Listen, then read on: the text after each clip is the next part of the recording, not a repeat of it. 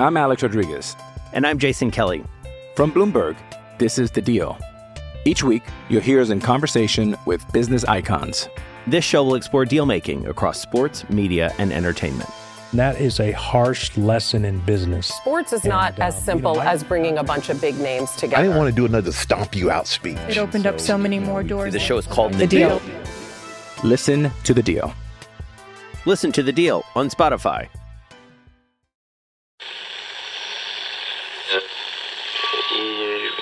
Empire.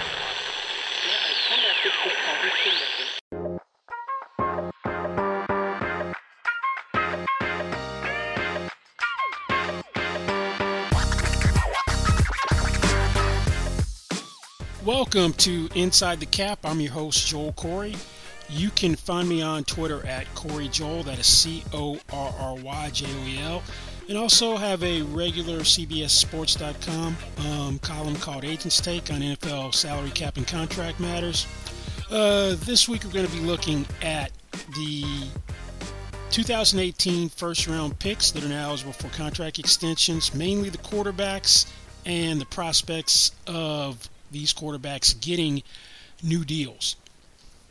Since the rookie wage scale was implemented in 2011, the first class, 2011, was eligible for new deals in 2014 because you need to have played 3 years as a drafted player to sign a new deal. On average, a little over 3 players sign extensions, don't play their 4th year under their rookie contract. Last year we had 6, which was a high water mark. 6 first-round picks did not play that 4th year on the rookie deal, the ones that had the options exercised. This year we've had 2 guys sign, 2 offensive linemen. First, Colton Miller, even before the option was exercised, signed a 3-year, $54.015 million extension with the Raiders, averaging $18.005 million per year. Then Frank Ragnow became the highest-paid center in the NFL when the Lions signed him to a 4-year extension, averaging slightly over $13.7 million per year. So if you look at the quarterbacks, there are 5 quarterbacks taken in 2018. 2 of them, no shot for an extension. Josh Rosen's just battling for a roster spot with the 49ers. The Sam Darnold was traded from the Jets to Carolina Panthers. They picked up his 5th-year option, but no chance that he's getting an extension. That leaves 3 guys. Josh Allen from the Bills, Lamar Jackson from the Baltimore Ravens, and Baker Mayfield, the first overall pick in 2018 for the Cleveland Browns. Now, the one good thing for all 3 guys is these teams have paid someone at this juncture. Last year, all 3 guys paid players. The Browns made Myles Garrett, at the time the highest paid non-quarterback in NFL history, at $25 million per year last July. Tre'Davious White briefly became the highest paid cornerback by the Bills in early September.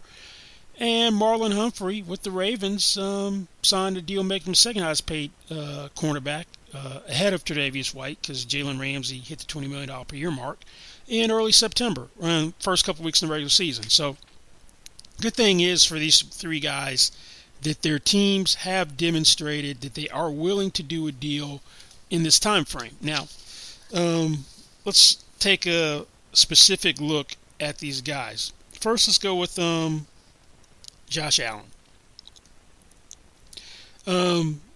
Josh Allen has 2 years left on his contract, scheduled to make a little over $3.5 this year. Then they picked up his option for $23.016 million.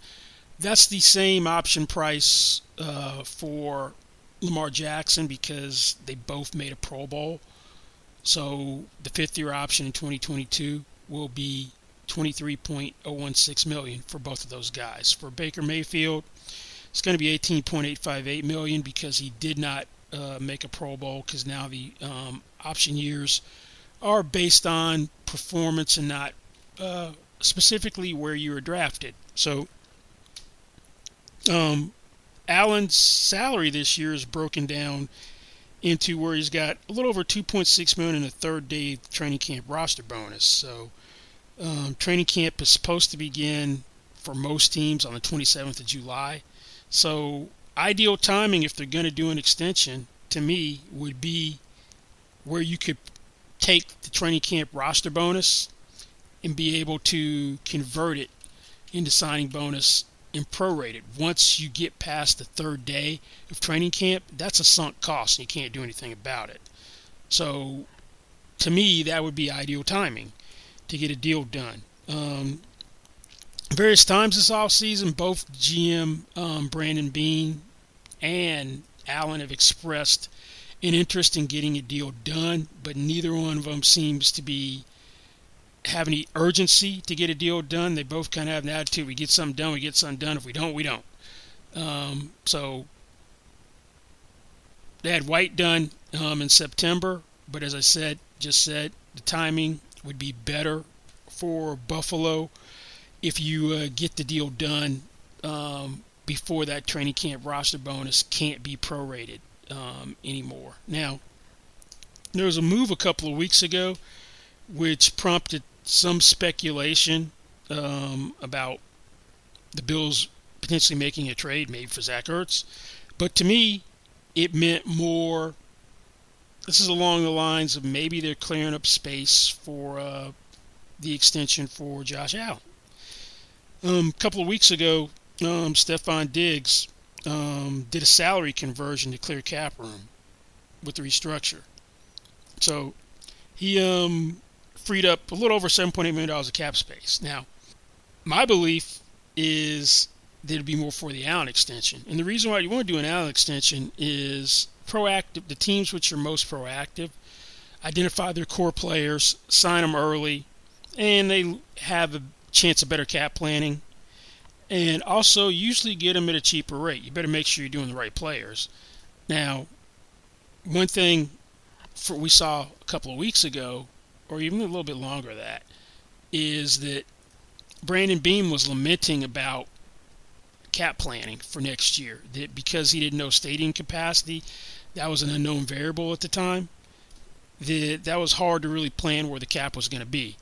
That he was pegging it between 195 and 200 million next year for projections. Since that time, the NFL and NFLPA have agreed to a salary cap floor. Ceiling, I should say, salary cap ceiling, something that's never happened before, of 208.2 million. So if we get to the 208.2 million, that's a 14.1% increase over where we are right now at 182.5 million.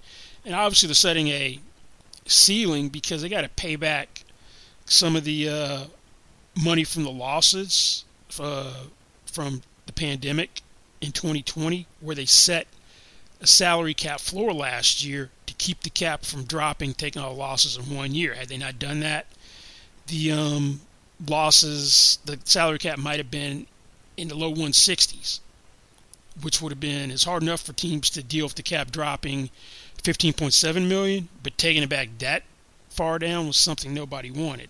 So 30 teams now have been given clearance for full stadium capacity.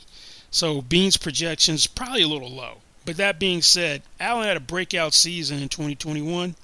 Second in MVP voting to Aaron Rodgers. Set franchise records. 4,544 passing yards, 37 TDs. Also rushed for 8 TDs. Bills won the AFC East at a 13-3 record. He also became the second player to ever have 4,000 passing yards, 30 TDs, and 5 rushing touchdowns in a season. Steve Young did that back in 1998. Quantum leap in some statistics for Allen. He was last in completion percentage among qualified passers in 2019. Completed 69.2% of his passes, fourth. He's fifth in passing yards last year, 37 TDs. Fifth, only threw 10 interceptions, threw 9 the year before. Fourth in passer rating, 107.2 passer rating. Now, that may be attributed at least partially, to the arrival of Stephon Diggs. You go out and get a quarterback, a real number one receiver, and look what happens. So if I'm the Bills, that's going to be something which I bring up in a negotiation. So where would a deal like this probably end up? Well, I'm going to take the Patrick Mahomes deal out of the equation, the 10-year extension he signed for $450 million, which maxes out at $475 million over the 10-year extension, because I don't really see anyone following that model. You didn't see Deshaun Watson follow that model when he did an extension right before the regular season started last year with the Texans. You didn't see Dak Prescott do it when he signed his deal to avoid a second franchise tag in March with the Cowboys. They both went the conventional route of 4-year deals. So I'm expecting and anticipating that's where Allen's going to go. Now, that $45 million per year deal for Mahomes, that's going to be an anomaly outlier, at least to me, until we see another quarterback do a lengthy deal like that. And the guarantee mechanisms in it, where the huge roster bonuses, where in some years the roster bonus becomes guaranteed 2 years in advance and some 1 year in advance. I don't know if you're going to get teams to want to commit to that structure, as well as players wanting to basically have a deal buy out the rest of their career. When we have the new TV deals in place for 11 years, and I think it was $13 billion over the 11-year period, so we know salaries are going to grow dramatically over time. So at some point, that Mahomes deal becomes outdated. So the conventional wisdom has been you want to get as many bites of the apple as possible. So that's what I expect Allen to do. Now, he's probably going to be looking at that Dak Prescott deal is a real data point for him at the $40 million per year. Prescott also set a record in signing bonus, $66 million signing bonus. I don't really see that happening in this case. And also has the most money fully guaranteed at signing, $95 million. That's the mark that I think Allen should probably look to top more than the signing bonus, and also the $40 million per year. In Buffalo with Tre'Davious White, I think the timing was a little bit off for him. He should have waited for Jalen Ramsey, and instead of being at $17.25 million per year on the average, he might have been closer to $20 if he'd waited for Ramsey to go first. But he didn't. So the type of increase he got over where the market was, the highest paid corner at the time was Darius Slay, and that was at shade under $17 million. So I don't think the Bills are going to be looking to do an extension for giving him much more than like the 3.4% increase over what White got. And if you do that, that's going to put Allen at about $41.25 million per year, between 41 and 41.5. We'll put it that way, where it would come in on the average. And say he's going to do a 4-year extension. Now, where it's really going to come into play to me is on the structure, because they gave Tre'Davious White a very front-loaded structure. So I would expect Josh Allen to want a similar structure, because he's the quarterback and you got White as the cornerback. He's going to be thinking, I should get the best structure on the team. And when I was an agent, structure meant everything to me in a contract, just because NFL contracts aren't fully guaranteed. So the more front-loaded I could get the deal, the more money fully guaranteed at signing or vesting early, the better. Now, this White deal was pretty strong in terms of the structure for a player. And I used to look at percentages of new money, because the negotiation is over the new money. He's got 2 years left on his contract.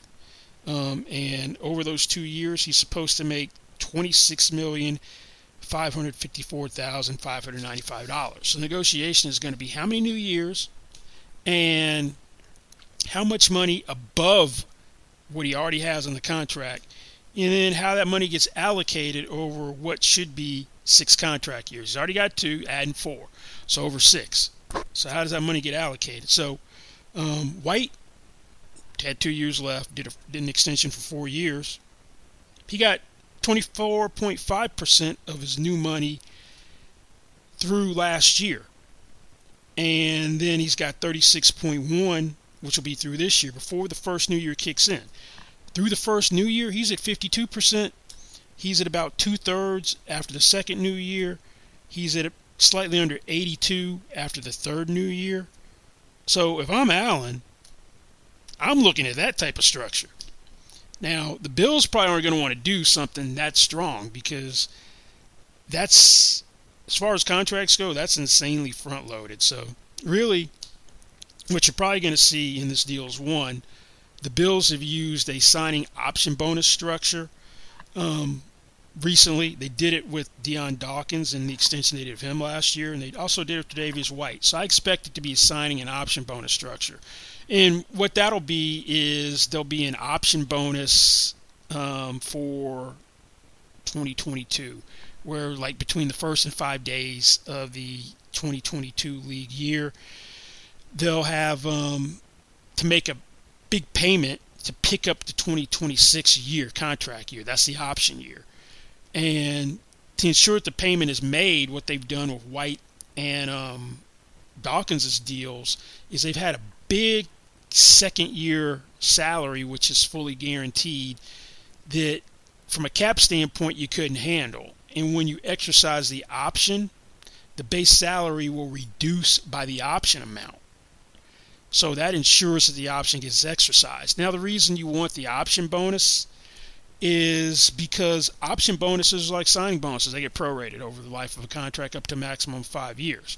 Problem is, if you make a mistake with someone with this structure, you have a ton of proration. That's the reason why the Eagles have $33.8 million in dead money for Carson Wentz, because they used the signing bonus, option bonus structure, where he had a $30 million option bonus, and they trade him after exercising the option, so they've got proration from like a signing bonus of slightly under $17 million, plus all the proration from the roster bonus. That's why he's got such huge dead money, more than any other player in NFL history, not even close. The previous record was like 21.8 by Brandon Cooks with the Rams last year. So that's the pitfall of this type of structure. So what I expect is maybe you're going to have Allen end up having $30 million of new money added to this year. This is what I could see, which would be a structure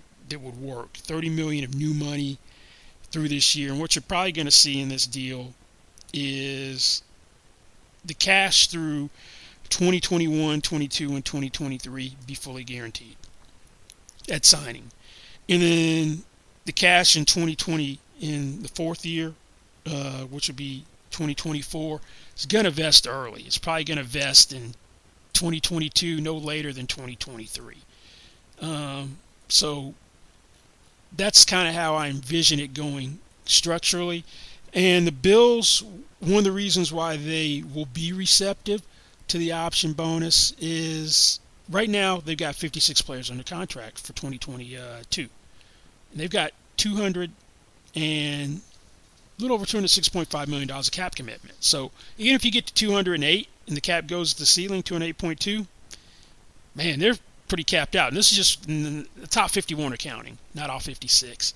So they'll want to use the option bonus structure because they should be able to get some cap relief from where the option year would be, the $23.016 million.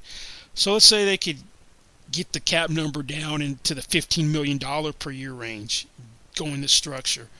Then they're going to pick up $7-8 million of cap relief doing it to the structure. But you probably have like about $130 million fully guaranteed because your cash through the first 4 years would be that.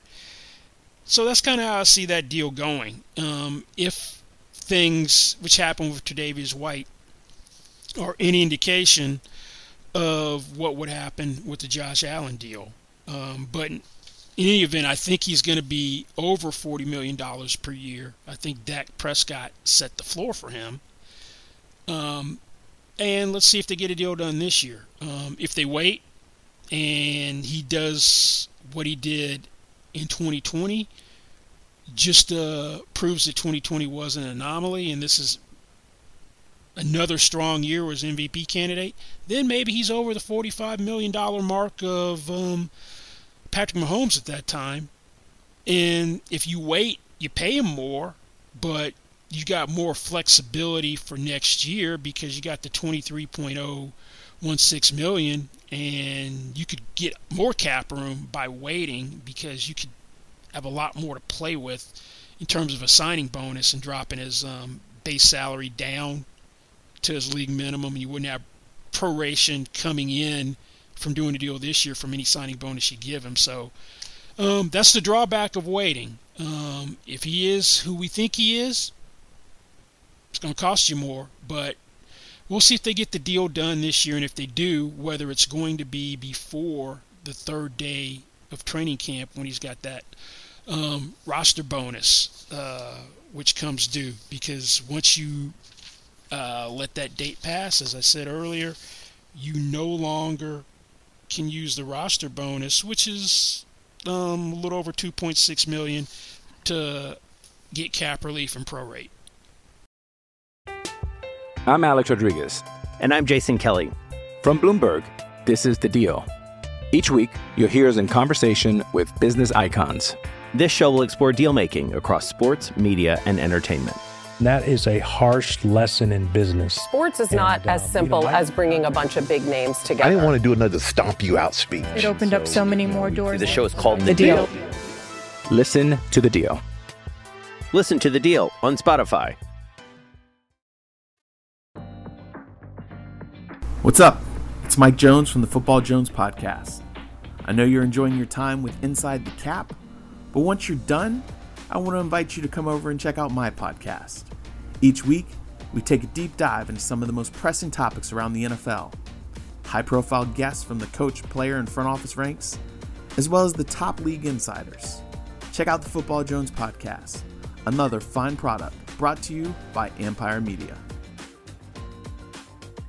There are some different dynamics in a Lamar Jackson negotiation than there are in practically any other player, and particularly Josh Allen's case, because Lamar Jackson hasn't had an agent at all, and to my knowledge doesn't have any experienced advisor working with him. Maybe he does, maybe he doesn't, but I don't know who that may or may not be.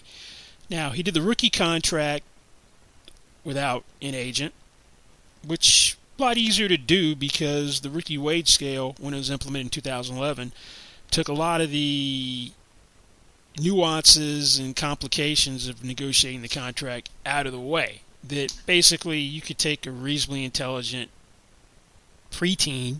teenager, and they could have gotten the same deal as a seasoned agent, particularly at the back of the first round. Because once you explain how the system works, the deal kind of is what it is based on where you're drafted, and he was the last pick in the first round. So how hard was that? How hard was that deal going to be? Now, veteran contract, far more complicated. We have seen some players without a traditional agent, Bobby Wagner, Laremy Tunsil, DeAndre Hopkins, do just fine. Get very good deals in their own right.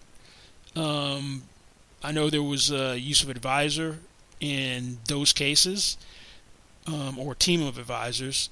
Now, the team probably doesn't want to have to deal with this situation, not having an agent, for a couple of reasons. That it's harder to have direct and blunt conversations without an agent being a filter or a buffer. So it could create a little bit of acrimony potentially if, we'll say, the Ravens are telling Lamar Jackson, you know what, you just aren't the same pocket passer as Dak Prescott, Josh Allen, Patrick Mahomes, or the other higher paid quarterbacks in the league. Also, there should be a sensitivity from the Ravens if there is no advisor, potentially taking advantage of Lamar Jackson. So that may act to keep them honest, so to speak, where they're not just like, hey, let's get the best deal possible. And if we can exploit an information advantage or negotiating experience advantage, we will.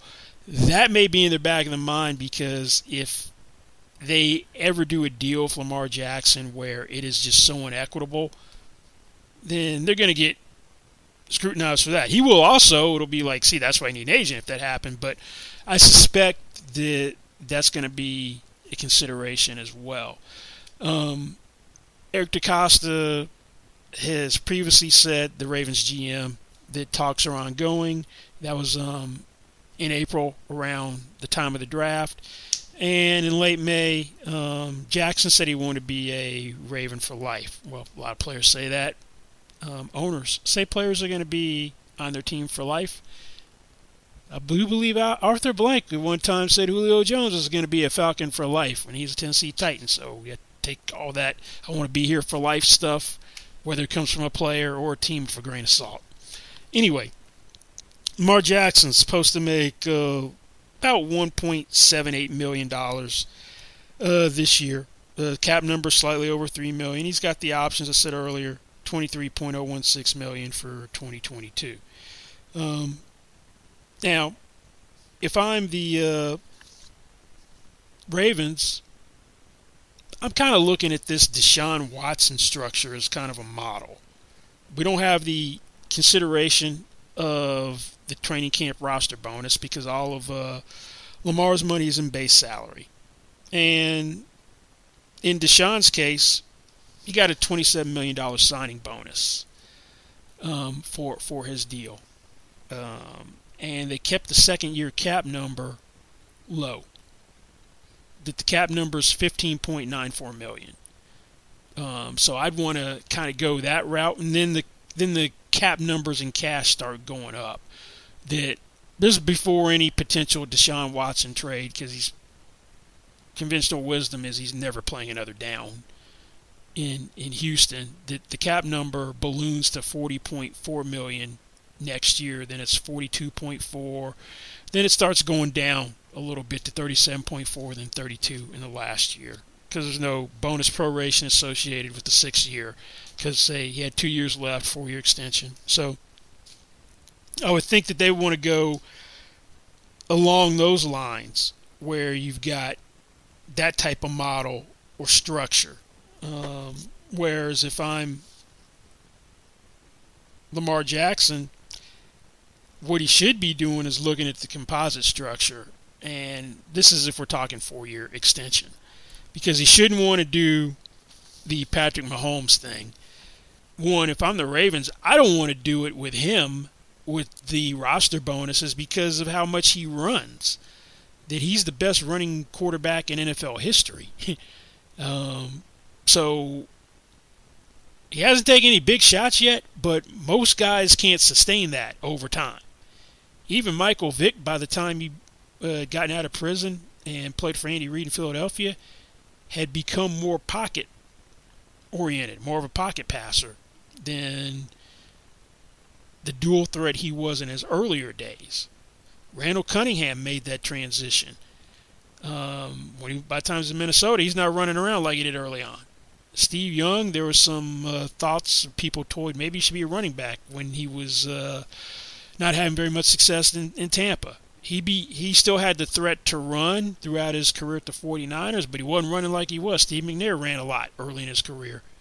And by the time McNair was at the tail end of his career, or was like midway through his Titans career, and then with the Ravens, he wasn't running around either. So the concern with the long deal, like Mahomes, would be, could he survive it? Now, the only way I would do that deal is if it's your traditional long deal where you don't have the roster bonuses vesting early, where it ensures that he's on the team a year earlier, or vest early, so it ensures he's on that team, or you have to basically buy him out.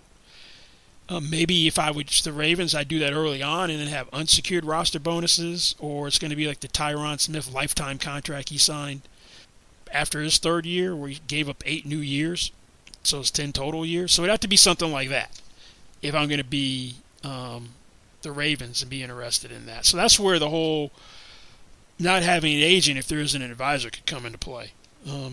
So I'd really be looking, if I'm Lamar, on a 4-year extension, a composite of what the cash flow percentages have been for the other quarterbacks who've signed either 4 new years or giving up signed a 4-year deal straight out, like Dak Prescott. And if you look at something like that, after the first new year, they basically have 44% of their money, and then after year 2, 61% of the new money. After year 3, slightly over 80%. Deshaun Watson's percentages were slightly better for the team. He's like at 35.3 after the first new year, 59 after year 2, slightly under 80% after year 3.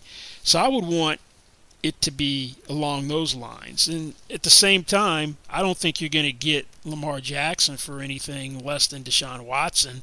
And the easiest thing for him to do would be to slow play it and see if Josh Allen gets done before those training camp roster bonuses kick in on the 3rd day of training camp, and then go from there and let that really be the guide for his deal. To illustrate where that would be structurally, if you went the composite route instead of the Deshaun Watson route in terms of the structure, then you're probably going to be about $12 million up compared to where, actually 13.5 through the first new year compared to where Watson is. If you're talking $39 million per year, if he got that, the same $156 million over 4 years, you'd be $3.25 million up through the second year, and you'd just be $1 million up through the third year. So it would affect earlier rather than later. Ravens have used that signing option bonus structure. They did it with Ronnie Stanley and Marlon Humphrey last year. If they went the Watson route, they wouldn't need to do it because the cap number next year would be artificially low. And then they could always convert base salary into signing bonus in 2023 if necessary, because teams typically get automatic conversion rights. One thing which I wouldn't be surprised if they got a 5th year, honestly, because the Ravens drove a hard bargain with Ronnie Stanley, who had represented by Rock Nation. That deal came in under where I thought it would. He got the most guaranteed money for an offensive lineman in NFL history, slightly over $63 million. At the time, the biggest signing bonus, which was later eclipsed by David Bakhtiari. But I thought that deal the base value would be over $20 million per year because Laramie Tunsil's at 22, and Tunsil signed for 3 new years. He gave up 5, so length of contract, it may be not that long Mahomes thing. The trend has been 4 new years. Matt Ryan, when he became the first $30 million per year quarterback in the NFL in 2000, I believe that was 18. It was 18. Gave up 5 new years. Everybody else has been 4 new years who's gotten deals at the top of the market. So it wouldn't surprise me if they got a 5th year out of Lamar Jackson. And one thing that he should bring up, if the Ravens are going to make an issue of him not being a pocket passer, is that the other guys are. So that I remember a long time ago, Michael Vick was not an accomplished pocket passer. I think Lamar Jackson's further along than Vick was when he signed his big contract with the Falcons. That deal made him the second highest paid player in the NFL behind Peyton Manning back in the end of the 2004 season. So that would be something that he should point to. Also the fact that I know Joe Flacco won the Super Bowl, but Joe Flacco was a slightly above average quarterback who just happened to get hot at the right time. Played like a cross between Tom Brady, Joe Montana, and Aaron Rodgers for the playoffs in 2012. Won a Super Bowl and was able to parlay that into being the highest paid player in the league. I'd imagine there is some sensitivity on the Ravens' part because that Flacco never came close to living up to that contract, and because of using the signing bonus and 2 option bonuses, which is rarely done. The cap number was so prohibitive going into the 4th year, they had to give him another deal to lower the cap number, 3-year extension, which again made him the highest paid player in the league over Aaron Rodgers at that time. I think that was in 2016. There may be a little sensitivity on the Ravens about wanting to go all out for Lamar Jackson because of Joe Flacco. He's not Joe Flacco. He's won an MVP in 2019. They seem like they've improved their weapons by drafting Rashad Bateman and getting Sammy Watkins. Still haven't gotten them the equivalent of what Josh Allen has and Stephon Diggs, but there's a possibility this deal gets done during the offseason as well, and I can't see it being below Deshaun Watson's $39 million per year. It's probably going to be in the $40 million range, Dak Prescott or above as well. Hey, it's Kaylee Cuoco for Priceline. Ready to go to your happy place for a happy price? Well, why didn't you say so? Just download the Priceline app right now and save up to 60% on hotels. So whether it's Cousin Kevin's Kazoo Concert in Kansas City, go Kevin, or Becky's Bachelorette Bash in Bermuda, you never have to miss a trip ever again. So download the Priceline app today. Your savings are waiting. Go to your happy place for a happy price. Go to your happy price, Priceline. Hey there, it's John Keim with the John Keim Report podcast. I'm glad you're enjoying the Inside the Cap podcast with Joel Corey. When you're done, I invite you to listen to my podcast. Twice a week, my guests and I discuss the Washington football team and the NFL. The show features numerous NFL insiders, former and current players and executives, and taps into the insight gained in my 25-plus years covering this franchise. Check out the John Keim Report, another fine product offered by Empire Media.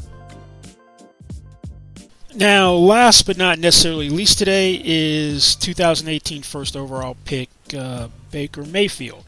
The Browns seem to be all in on Mayfield, and are sold that he is the QB of the future that can take them to the promised land. Back in early May, when there were all these hypothetical potential trades for Aaron Rodgers, the Browns were mentioned as one of the teams, and there were reports that there's no interest in trading for Aaron Rodgers because of what Mayfield's done. Seemed to turn a corner during the second part of the 2020 season last year. He had a sophomore slump in 2019, which raised questions of whether he was the guy. He had 21 interceptions in 2019, which was second only to Jameis Winston's 30. He had the second lowest completion percentage at 59.5% among qualified passers. Second lowest QB rating, passer rating among qualified passers. And he was a different quarterback over the second half of the year than he was in the first. Threw for over 2,000 yards, 2,049 yards. Browns went 6-2. He completed essentially 64% of his passes. Had 100.1 passer rating, and cut down on the turnovers. 11 touchdowns and 1 interception last 8 games of the regular season. Browns won a playoff game, had a shot at beating the Chiefs in the divisional playoff round. I don't know if it's coincidence or not, but second half of the year, he excelled without Odell Beckham Jr., who tore his ACL in the 7th game. I don't know if he was trying to force feed Beckham or not, and that attributed to part of it, or was just natural growth. But there are some people who still kind of view Baker as a product of the system. The only thing that matters is whether the Browns view him as a product of the system. And part of that, and I'm sure this will come up in negotiation, is, according to Pro Football Focus, he's got the best offensive line in the NFL. According to Pro Football Focus, he's got the best running game in the NFL with Kareem Hunt and Nick Chubb. Now, speaking of Nick Chubb, the question is Mayfield going to be a priority this offseason?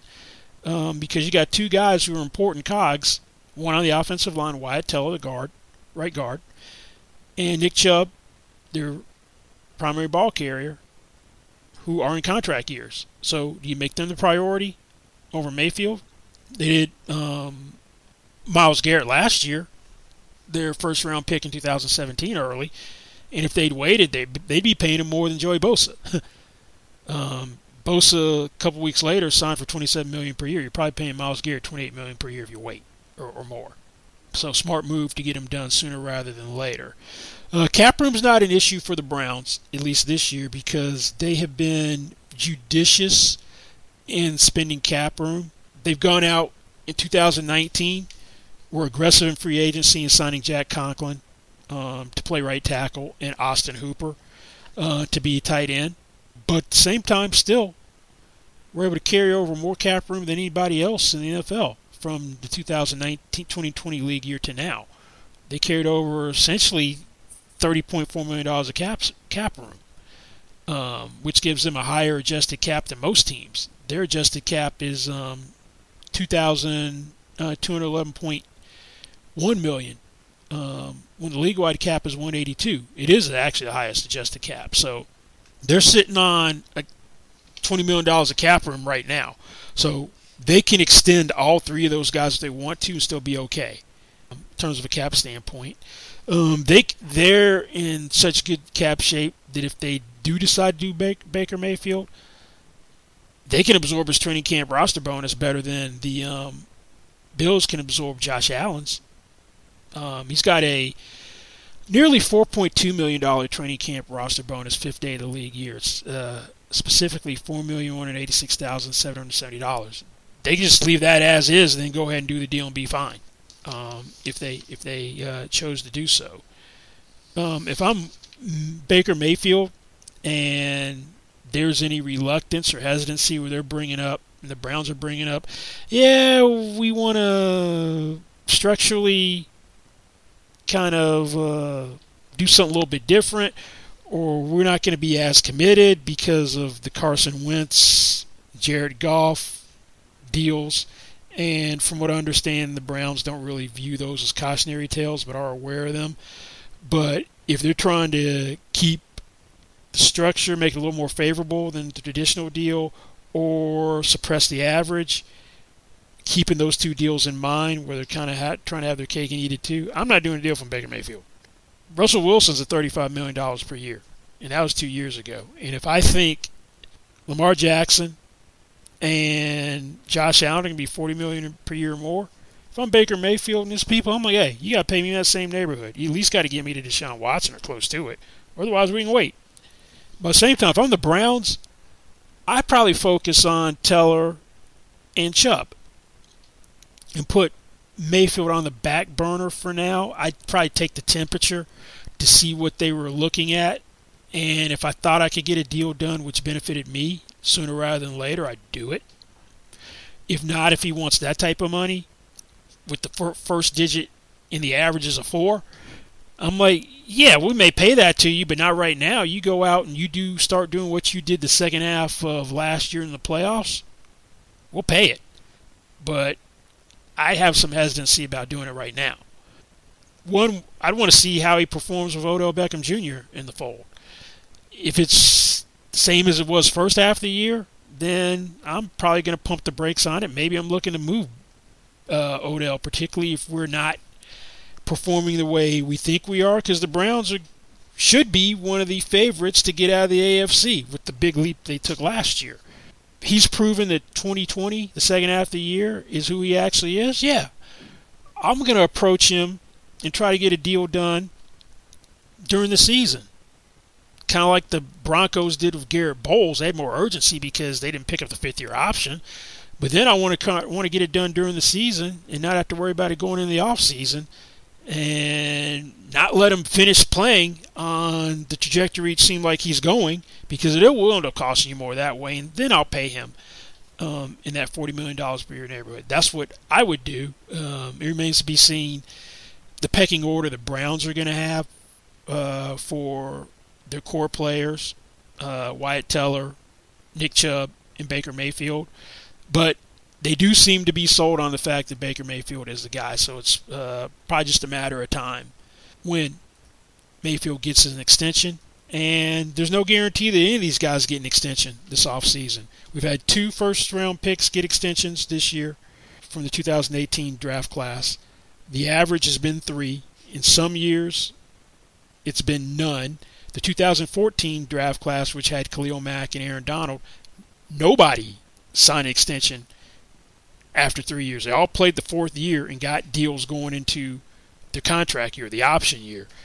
So if I had to guess, I would think Allen definitely gets done, probably for Lamar Jackson, and I'll call Baker Mayfield a 50-50 proposition.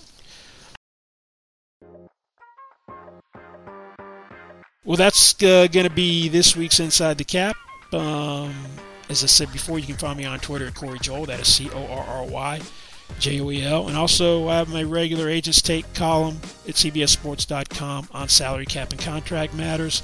Thanks for listening, and we'll see you back here next time. Goodbye.